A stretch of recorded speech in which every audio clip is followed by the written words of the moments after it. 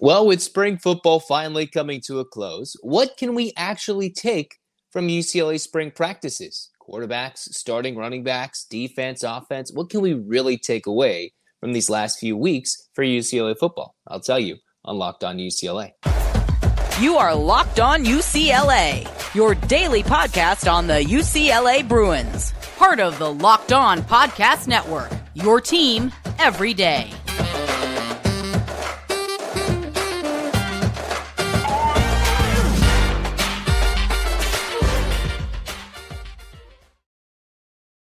Hey everybody, it's your favorite host. It's Zach Anderson Yoxheimer here on the Locked On UCLA podcast. Thanks for tuning in yet again. And if you're all loving the 8 claps, you got to wait to the end for an 8 clap, baby. Thanks for making this your first listen each and every day. It's free wherever you get your podcast. It's available on YouTube, so like, comment, and subscribe over on YouTube. And if you're listening audio-wise, make sure to hit that download button and listen as well. So thanks for tuning in. We're talking to start UCLA football as they begin to wrap up spring practice. Chip Kelly was talking to the reporters, while I haven't seen any posted media availability about Chip Kelly. What can we overall take from these last few weeks? Well, a lot of hype has been given to Dante Moore. He's certainly been looking pretty good in practice, but the problem is Chip Kelly's not going to tell us who that starting quarterback is, and does he go conservatively and decide to choose a more veteran option while having more sit that first game or maybe this first entire season. What's clear is that UCLA has some depth this year, a little bit more depth than probably in years past in certain positions through the portal. They've got a lot of receiver options. They've got viable running back options, multiple guys who can go return the football. Because remember, last year, there's plenty of times, especially in the punt return, that UCLA could not even simply hold on to the football, especially in the bowl game. In game one, those things came back from time to time. And even late in the game, Chip Kelly throughout the spring is continuing to bring players in as frequently as I should say, as recently as Jake Wiley coming over from Colorado. The Bruins, knowing they need a little more depth on the offensive line, losing 3 key starters to the draft. But overall, what we can see is that every position, for the most part, is either getting some depth or whether there are some holes. Seemingly, Chip Kelly's addressed them throughout this offseason, and spring was just kind of putting everything together. A lot of people, myself included, wondering what the Bill McGovern situation was looking like. In December, he's coming back. He's looking good. Now he's an administrator, and UCLA has a younger NFL mind as their defensive coordinator in Danton Lynn. How is that going to affect the recruiting? There's been the shifting of the guard from safeties and quarterback coaches, adding Cody Whitfield. And then you've got, Brian Norwood taking more over the safeties. So there's been a spreading of the wealth in terms of the coaching responsibilities for UCLA. And then they've brought in key players. They've gotten even more class of 24 commits already in the last few weeks as they continue to host. I believe on this Friday, I thought I saw James Williams, the UCLA reporter on Twitter, who writes for the OC Register. He tweeted out, they're hosting at least 6 to 8 recruits on this last weekend of spring football. So they're putting in the effort. And while we may not know a specific depth chart, and some may know a little bit more than me in terms of, all right, what's it looking like? And while I'm believing that I want Dante Moore to be the starter, why not go and give him that starting nod? Carson Steele has all the glitz and the glamour. Give him that starting nod. J. Michael Sturdivant's been seemingly making plays all camp long, making big touchdown catches. But everybody on this team will contribute just like it was last year. The difference is they're not going to lean so heavily on a DTR, on a Zach Charbonnet, when they need a force feed of Jake Bobo. They're not needing to necessarily do that. It's how do they plug and play on the offensive line? Will they get those key receptions out of the tight end position, but a little more frequently this year? Can the defense not give up gaping holes down the middle of the field like they did during key situations against big-time offenses late in the season last year during their last 3 losses of the year against Arizona, USC, and then Pitt in the bowl game? How do you intertwine all these things together? Well, the big thing is UCLA has been addressing the depth. They've been trying to tweak little things here and there throughout spring practice, and nothing is going to be solved throughout 3 to 4 weeks from end of March, April to May. That's not what's going to happen, but it's the building block from the winter to now until they get into fall camp, as they had the individual workouts during the summer. UCLA has proven, hey, we see what's wrong, and now we wonder, does the depth come into play? Are they a dark horse? I'm not sure they're going to be a top dog in the Pac-12, but they could surprise teams like they did last year, surprising me in some big wins, right? When they beat Utah, the eventual Pac-12 champion, when they beat Washington, who was a top 10 team at the end of the year. So can UCLA bring those principles from last year? While they don't have the 2 or 3 big name guys, they've got the recruits, they've got transfers in, and they've got a little more depth throughout the roster. So while we may not know certain guys, I know Spencer Holstedge took a little bit, one of those transfer offensive linemen, to come in and eventually get some reps in practice because of the injuries. There's some guys who've been banged up throughout spring practice. Can UCLA overcome that? They certainly will. It's nothing crazy overall, but will UCLA find a way to thrive this year? And I think they will. And in the grand scheme of things, we don't have one of those loquacious head coaches that's going to put out a spring game and put out, maybe not necessarily his fault, but, put out a spring game, put out all these quotes. This is our starter. This is who we're looking like. How we can see what Dante Moore would look like in a spring game, right? You go look at Texas. Well, it's Quinn Ewers versus Arch Manning, and Arch Manning was playing with third stringers and didn't play that well compared to Ewers, who was the clear starter, right? We don't get that opportunity to see a Dante Moore versus a Garbers or a Colin Schley, like, oh, this guy's clearly better. Well, we don't have that opportunity. I know people have told me to stop harping on the lack of a spring game, but we just don't have a full set of information in game-like scenarios that a spring game, quote unquote, could technically bring.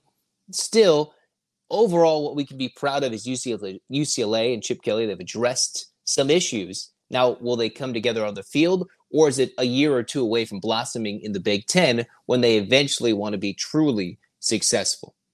Coming up next, we're talking UCLA men's volleyball because they went through and dominated in their Final Four matchup against Long Beach State. So why not shout them out as they head to the national title match? In the meantime, we're going to talk Built Bar because if you're looking for a delicious snack and don't want all the sugar and calories, then you need the best tasting protein bar ever. Built. You've got to try this because it's only 100% covered in real chocolate. They've got 130 calories, 4 grams of sugar, and a whopping 17 grams of protein. That's awesome for a protein bar. 100% covered in real chocolate. Go to your local Walmart, Sam's Club. You can mix and match variety flavors on Built.com between the Built Puffs. All the Locked On hosts have a chat, and the Puffs are some of the greatest things to mankind. You got to go check out a Built Puff or a Built Bar. You can get a 4-bar box. You can get a 13-bar box. You'll thank me later by running to Built.com and getting yourself a Built Bar to enjoy during the summer when you're going on for a workout, before on a hike. Check all that out here with Built.com. Cruising on into segment 2 for Locked On UCLA. The Bruins men's volleyball team wiped the floor with Long Beach State. It's a little mismatched because Long Beach lost their best player from last year, went pro, and while Long Beach was maybe expected to compete this year, they weren't. UCLA has been clearing away the last month plus 2 months, the top team in the country. And while I'm not going to be as expertise necessarily as Max, I have broadcasted volleyball in my day. And while Long Beach came in, a team that had swept Hawaii on the road, last year knocked out UCLA in Pauley Pavilion in the Final Four, while Long Beach was the top seed heading to the national championship match where they eventually lost to Hawaii. UCLA had some things to exact for some revenge, mainly the 2018 national championship when they were leading in the 4th set and would have had John Spera's first ever national championship as a UCLA head coach. But instead, the Beach came back and ripped that from their grasp last year. And then this time, UCLA comes in, wipes the floor. The 3 sets weren't truly competitive. You look at the final scores, 25-16, 25-14, 25-19. It was emphatic of a total beatdown. The Bruins overall hitting at a 458 clip, 45 assists, had less errors than Long Beach State, 9 to the Beach's 13s, and had 15 more kills overall than Long Beach State, led by Ito David, who had 17 kills. You had Ethan Champlin, who had 14 kills with 2 assists, 2 aces. And then as all the Bruins have been getting more local love on, KCAL 9 heading into this national championship, even John Spera getting some love with him being the national coach of the year, the AVCA national coach of the year. In Eagle Bank Arena, it was about as easy as it comes for UCLA. And since 2018, Long Beach, UCLA, and Hawaii have generally been the three teams that have been competing for a national championship. UCLA's been in the Final Four, but now twice in the national championship match. It's been Hawaii the last 3 years, and Long Beach even the last couple of years before that. So those are the three teams. So it was key for UCLA to knock off Long Beach, but their biggest test comes on Saturday against the Bows, because Hawaii won a grueling 5-set match against Penn State. You wonder how much that taxes the legs, although they do have the day rest in between. They nearly got reverse swept against Penn State, which is a team that beat UCLA, and Hawaii was a team that beat UCLA back on the island in front of a sellout crowd.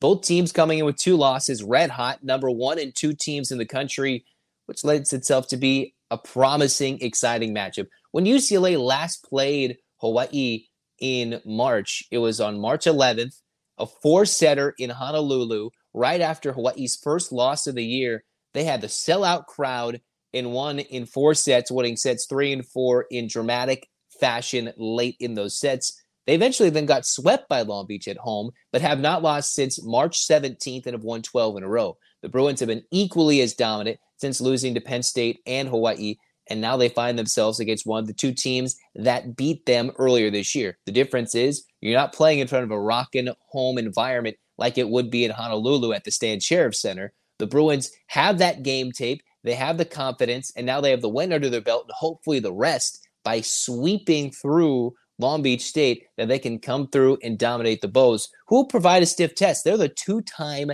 defending champions, Hawaii is. They are the 2-time defending champions. They've been in the final 3 years, make that 4 years in a row. They've been in 2019, 21, 22, and now here in 23. That's just a dominant program. The Bruins overall are looking for their 20th National Men's Volleyball Championship, the first under John Speraw, and they haven't won one since 2006. The key thing is who will play up to the moment and who will fall short. Hitting percentage is always a key thing, and who defensively will come up big. Can the Hawaii block outdo the UCLA block? And I know I'm not as technically sound as Max Kelton might be, right? But the big thing is they played once in the year. Who makes the adjustments? I know it was nearly 2 months ago, but who can showcase who can be the better team during the national championship match? And hey, it might be okay. You might be down in the 4th set, down 2-1, but it's how do you respond and come through with a key point in a key situation. Serve and pass, those are all things that UCLA needs to dominate when it comes to taking on the Bows in this national championship match. This is the matchup we've been waiting all year for, and now we finally get it in Eagle Bank Arena. So stay tuned. That matchup will be at 1, I think it's at 2. It's at 2 p.m.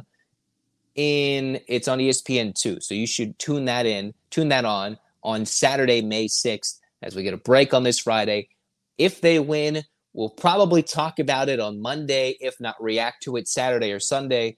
But, we'll talk about it in some way, shape, or form about UCLA and Hawaii. That is a big-time championship because, hey, UCLA is going for championship number 119 and 120. We'll talk about that in just a moment.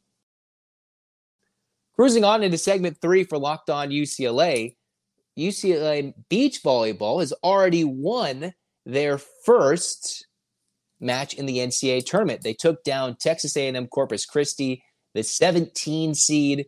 The beach volleyball team overall has been playing extremely, extremely great. And while Max and I have already talked about earlier episodes who's been some of the best duos, who has been the great pairings, I'm not really going to dive into that because we still don't know who their next opponent is. They play on Saturday a little bit later. Yeah, UCLA already played before the releasing of this podcast. It was 7 a.m. Pacific, 10 a.m. on the East Coast and Gulf Shores, as the Bruins have been wiping the floor with the competition, winning the Pac-12 conference tournament, beating bitter rival USC 3 times in a row, beating some of the top dogs in the country, and they can avoid some of the USCs and the TCUs by staying on the opposite side of the bracket as the 1 seed, as the Bruins will either take on the winner of Long Beach State or Cal in the next round, and we won't know that by the time I drop this podcast.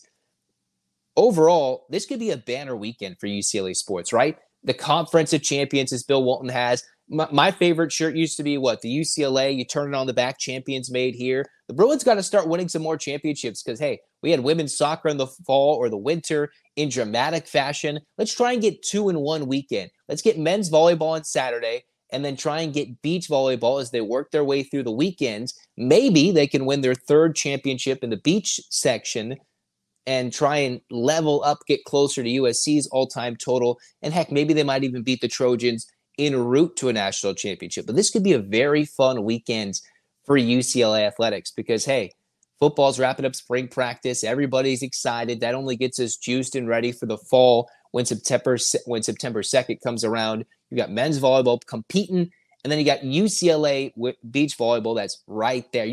I've seen on Twitter multiple times where they've had the men's volleyball team on the bus watching. They've had the women's volleyball team in their locker room watching the men's volleyball team, and then everybody's watching on their screens to go watch the beach volleyball team, even if they weren't up early enough to watch UCLA kick some butt of Texas A&M Corpus Christi. So it can be a very, very fun weekend for the UCLA fan. I suggest that we all tune in. Generally, they're all on ESPN, ESPN2, and they're nationally televised. Go tune them in. Beach volleyball is really fun to watch, especially the national tournament. They've got a lot of screens. Sometimes it's on the ESPN app, or sometimes you have to watch it. But it can be intense. But watching 5 different matches at once, best 2 out of 3, it's exciting, wild coverage when the tournament is on. And it's not even the double elimination that it used to be. It's the single elimination that Max already went in depth about talking for UCLA. So when we come back over the weekend, I don't have a lot of answers right now for men's volleyball, beach volleyball, football, basketball, but we'll talk around the corner. We'll have more ideas, right, of are they national champions? Will there be 2-time national champions over the weekend? We got all that and more coming up over the weekend. But thanks for tuning in to Locked On UCLA. Become an everyday listener of the Locked On UCLA podcast because, hey, we talk football, we talk basketball. Women's basketball's been getting some recruits. We talked the other day about those class of 2024 recruits coming in already, with the number 1 recruit from the class of 22 joining the number 2 class of 22, and then all the freshmen with Charisma Osborne and 2 of the UCLA starters staying for next year. So much excitement is around the corner. Hey, Big Ten, Pac-12, whatever your thoughts, that's why you should become an everyday listener of the Locked On UCLA podcast. If you've been watching on YouTube, thanks for making this your first listen each and every day. Hit that subscribe button if you're listening. Thanks for listening. Get the notifications, hit that download button, and hit the subscription button as well. It's free wherever you get your podcasts. It's available just about on every platform you could think of. I'm Zach Anderson Yoxheimer saying so long. This has been Locked On UCLA. Hands up, fans. 8 clap time, baby. And 1, 2, 3, 4, 5, 6, 7, 8. UCLA. UCLA. Fight, fight, fight. This has been Locked On UCLA. Go Bruins.